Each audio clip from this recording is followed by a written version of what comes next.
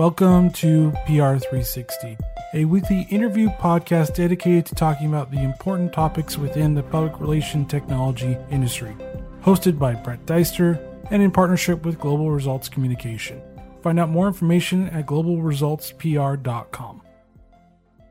Welcome everybody to a new episode of PR360, and I'm your host, Brett Deister. A little bit about me is that I do a podcast on PC gaming called Digital Coffee, but we're here to talk about the best and brightest PR tech people in the industry, and I have with me Jason Moriber, and he has been in the business for quite a while doing storytelling. He's done a really great job with crafting stories and making sure that the brand stories is up to par and resonates with people. But a little bit about him is that he has done Senior Comm, CRS, Purpose, and Marketing Executive with Verizon and QVC as well. He also has a unique background in cultural studies, creative arts, and startups. So the majority of his career has been focused on supporting thought leaders and trailblazers. Welcome to the show, Jason. Thank you very much. Glad to be here. And so my first question is going to be a hard one.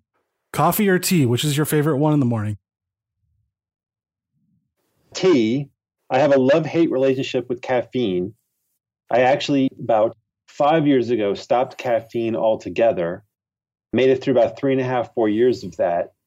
Went back on caffeine for a little bit and realized I'm much better without it. And so teas, mostly without caffeine, and typically, I guess you would call them medicinal. Believe it or not, I have a garden here on the East Coast, and I grow different herbs and that sort of thing to make my own teas. Like mostly, it's not that exciting. It's mint and lemon verbena and lemon balm, that sort of thing. Tea is the answer for me. Nice. I'm usually a lover of both, but mostly coffee for me in the morning. Plus, my podcast is called Digital Coffee, so I'm a little bit a lover of tea. But moving on, you love storytelling. So what are some of your favorite books about storytelling or fiction, or what are your favorite books? Yeah, my favorite storytellers tend to be essayists. It's a bit of a prejudice. I love the personal essay, those that journal, etc., tells stories about their personal lives. And then people that research, I guess you'd call them biographies, but like microbiographies, sort of short stories about people's lives. I give you a short list. My favorite for storytelling is this unique volume, which is a collection of shipwrecked sailor stories going all the way back to like the 1600s, called Desperate Journeys and Abandoned Souls. And it's the amazing survival stories of these individuals who were either pirates or were captured by pirates, and people would be left on an island trying to figure out how they're going to survive. It's amazing that people actually kept records, journaled somehow. If you can imagine the 1700s being left on an abandoned island, you still had some parchment and a pen, and you were able to still keep your diary. But it's really fascinating, the different bends, the twists in the stories, and how these folks survive. Another one is by Anthony Bourdain, his sort of breakthrough Kitchen Confidential, just the frankness of his storytelling, just that directness that he had in his language, I think was very compelling.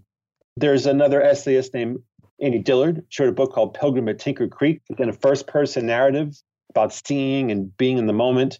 There's a piece of fiction I like called Book of Common Prayer by Joan Didion, who's actually known as an essayist. But her Book of Common Prayer is just an amazing story, just the flow of it. You're just captured by it. And the language is so quick. It's very efficient. It kind of brings you along. I think that's a great strategy, especially for our era of storytelling where sensationalism runs the day. It's a great practice. And just quickly, there's Black Tents of Arabia, written by this gentleman named Karl Raswan, who sort of embedded himself in the 1910s, 20s, and 30s with different tribes in Arabia. Going back to the story of shipwrecked sailors, there's this book, which is amazing. And then another piece of fiction called Short Stories is by this guy named Bryce DJ Pancake, who just wrote one book of short stories before he died. And they're just amazing. And similar to my comment about Andy Dillard, to Joan Didion, is that there's just an efficiency in the lines, just in the writing. It just really brings you to the point pretty fast, and then it has these twists and turns in just a very short, compact way. I just find it really fascinating. That is quite a collection of storytellers that you enjoy. Moving on to more of your work, How has storytelling been different between the agencies trying to tell a story for a company and working for a company and doing storytelling? What's the similarities and what are the differences between those two? Well, the big difference is time, and you would say resources. So agencies, will receive the assignment and then it's like heads down, hurry up, let's get this thing done. And it's all-nighter, just trying to crank something out. So your sense of time is just propelled.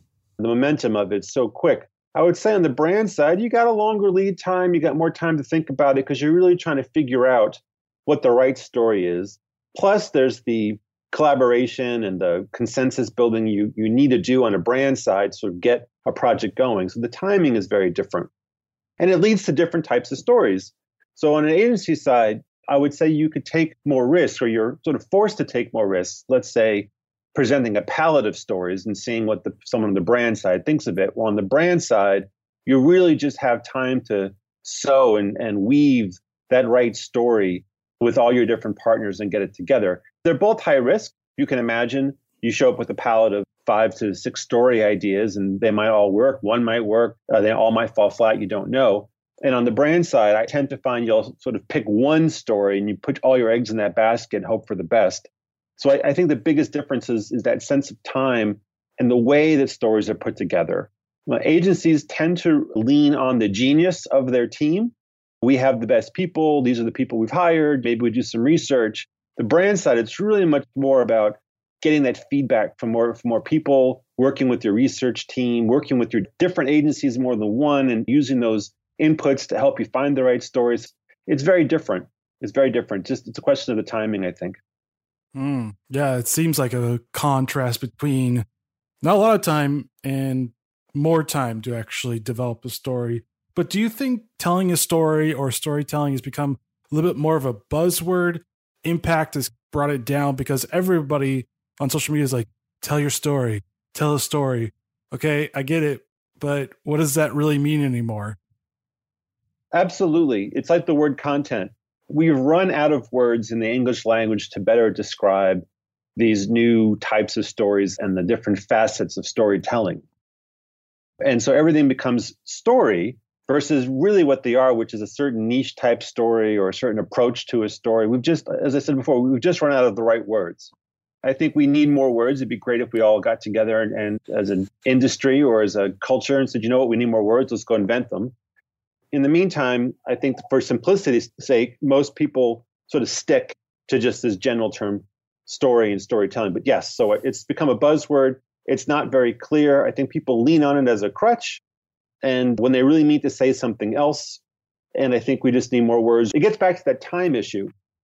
There's such a demand for immediacy, for things to be delivered now, and to get into the sort of into the zeitgeist, to get out into the world so quickly that we just rely on fewer and fewer words to do so versus taking the time and the resources to say, you know, what really are the right words here? And what's the right way to do this? And what would we really call this thing? And should we even do that? I just think we live in a very hyper-accelerated time period. Our cycles are just so fast that we not spend enough time on the right words in exchange for delivering outputs faster.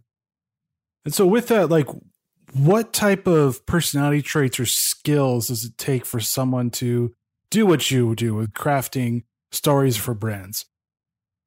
So there's two sides to it. Like much of this conversation, you'll see that there's definitely two sides to this coin. There's the immediate side, and then there's sort of the long lead, the long read side. I think in general, you have to be very creative. And that means different things to different people creative. So when I say creative, I mean a bit of resiliency, a bit of being able to pivot, to sort of think on your feet, to react in real time. I think to be a great storyteller, you have to have like a very wide vision at all times, yet a very quick pen.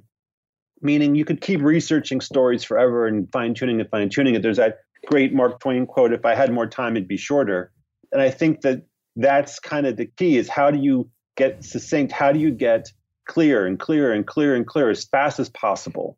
And so I think that the skill sets in an agency or even at a brand is can you encapsulate quickly?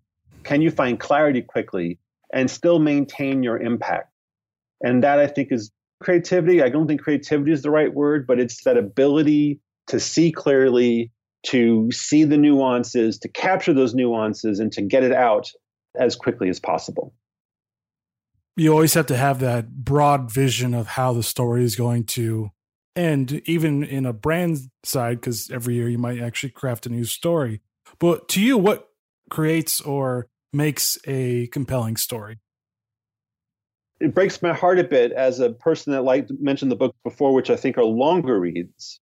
I think these days, let's say if we say compelling, it's compelling to whom? And what's the objective? The objective for brands these days goes back to that point of immediacy, quickness, fleet of foot, just how do we quickly get involved in a conversation or get our work visible?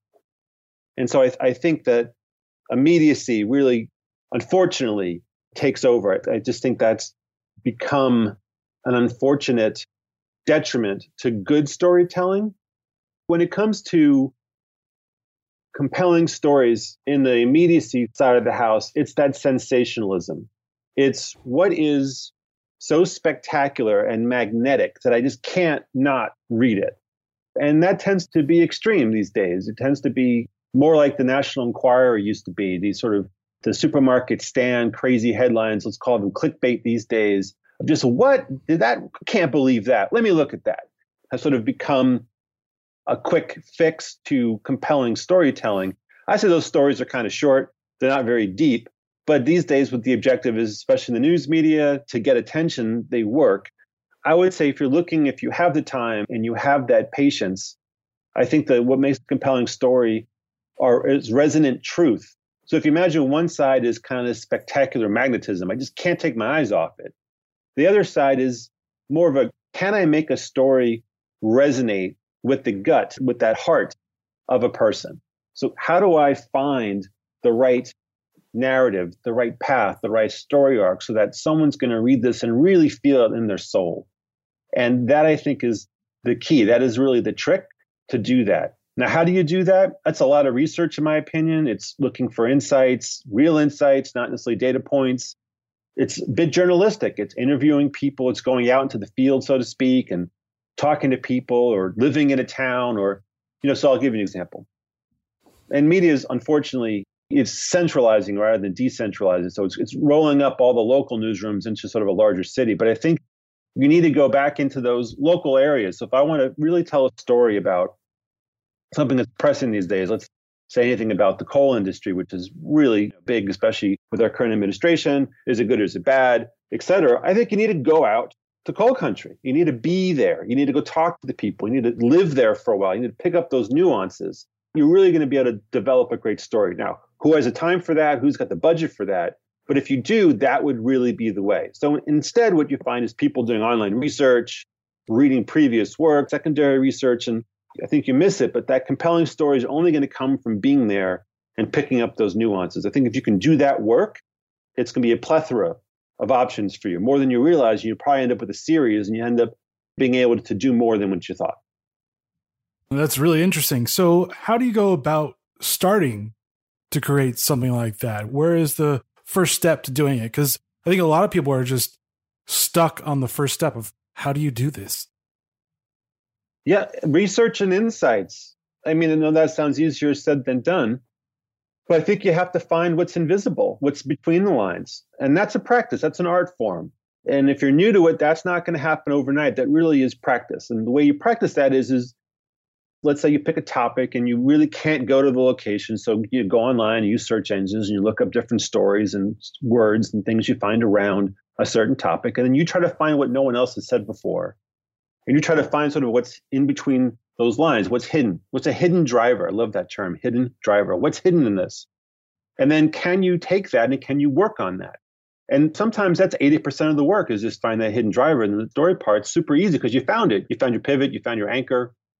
But to start, I would say you need to go and do that research. Again, it sounds a bit journalistic, but you need to go find out what's going on and you need to find out what someone else hasn't said before. And if you imagine this sort of as a 3-part Venn diagram, and you need to find out the part that you uniquely see. So it's the research, find out what's been said before, and then what's uniquely that you can bring to the table, and that's where you get started. And then sometimes the writing can be kind of crappy. Then you don't have to worry about being such a great craftsman, wordsmith. You could be okay because you're building it on something that's pretty profound. So is it easy to be profound? No, but it's worth trying. It's going to make all the stories, everything you do, much stronger. Again, if you're a weak writer, a profound story can make anyone famous. Yeah, I mean, I guess the old story about George Lucas being a really good storyteller, but not so good about his dialogue resonates with me when you were talking about that. But moving on, what content do you think brands or are best suited for brands for delivering their storytelling? Is it video? Is it audio? Is it both? Is it pictures? Is it written word? What do you think?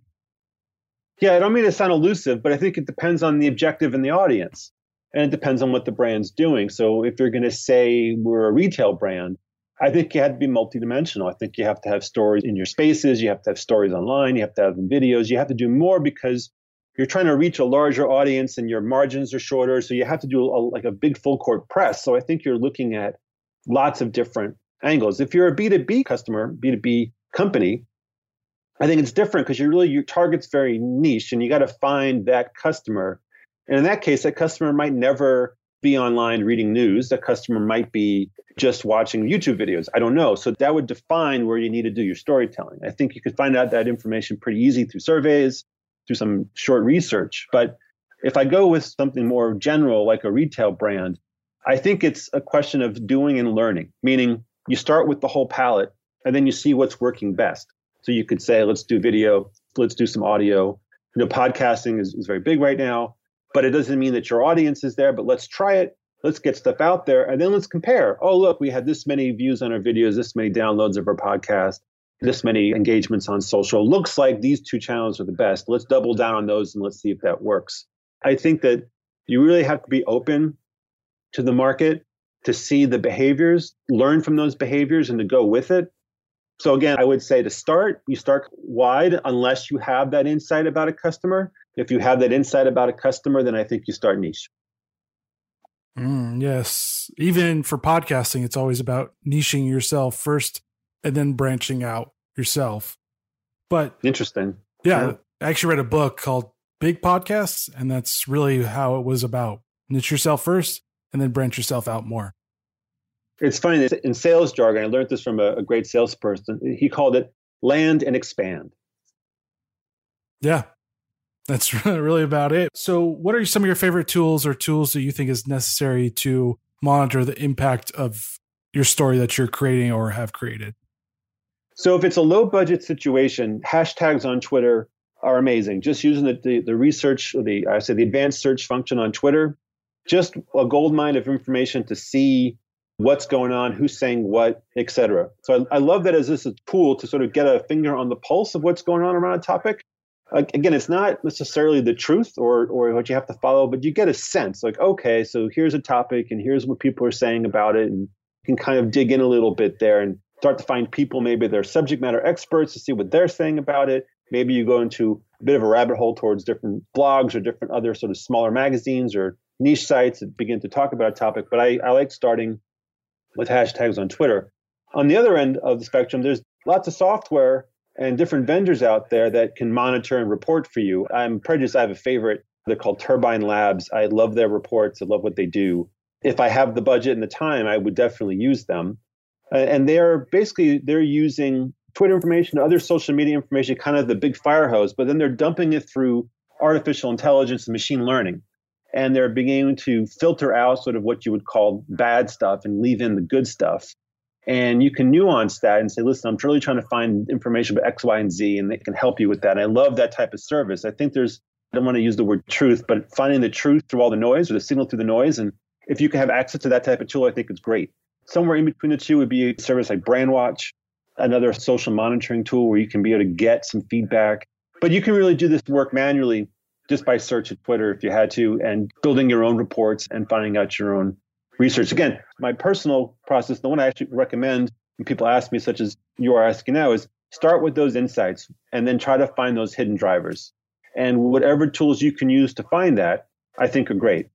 If you have access to a panel of experts, let's say, it's sort of like Twitter Plus, can I find the 5 people? Maybe you engage with them. So you found a topic, you found people talking about it. Can you go talk to them and say, hey, listen, as I'm building this story, I want your opinion on things. I want to get your feedback on stuff. So I don't know if you'd call that a tool, but it's definitely a tool-like approach. It's finding a set of people, maybe 5 to 10, and then asking them their opinion about something. If you can. If your story is have to keep it private or under wraps before you launch it, then it's different. But I think the more feedback you can get, that's not necessarily a tool, but it's definitely a process.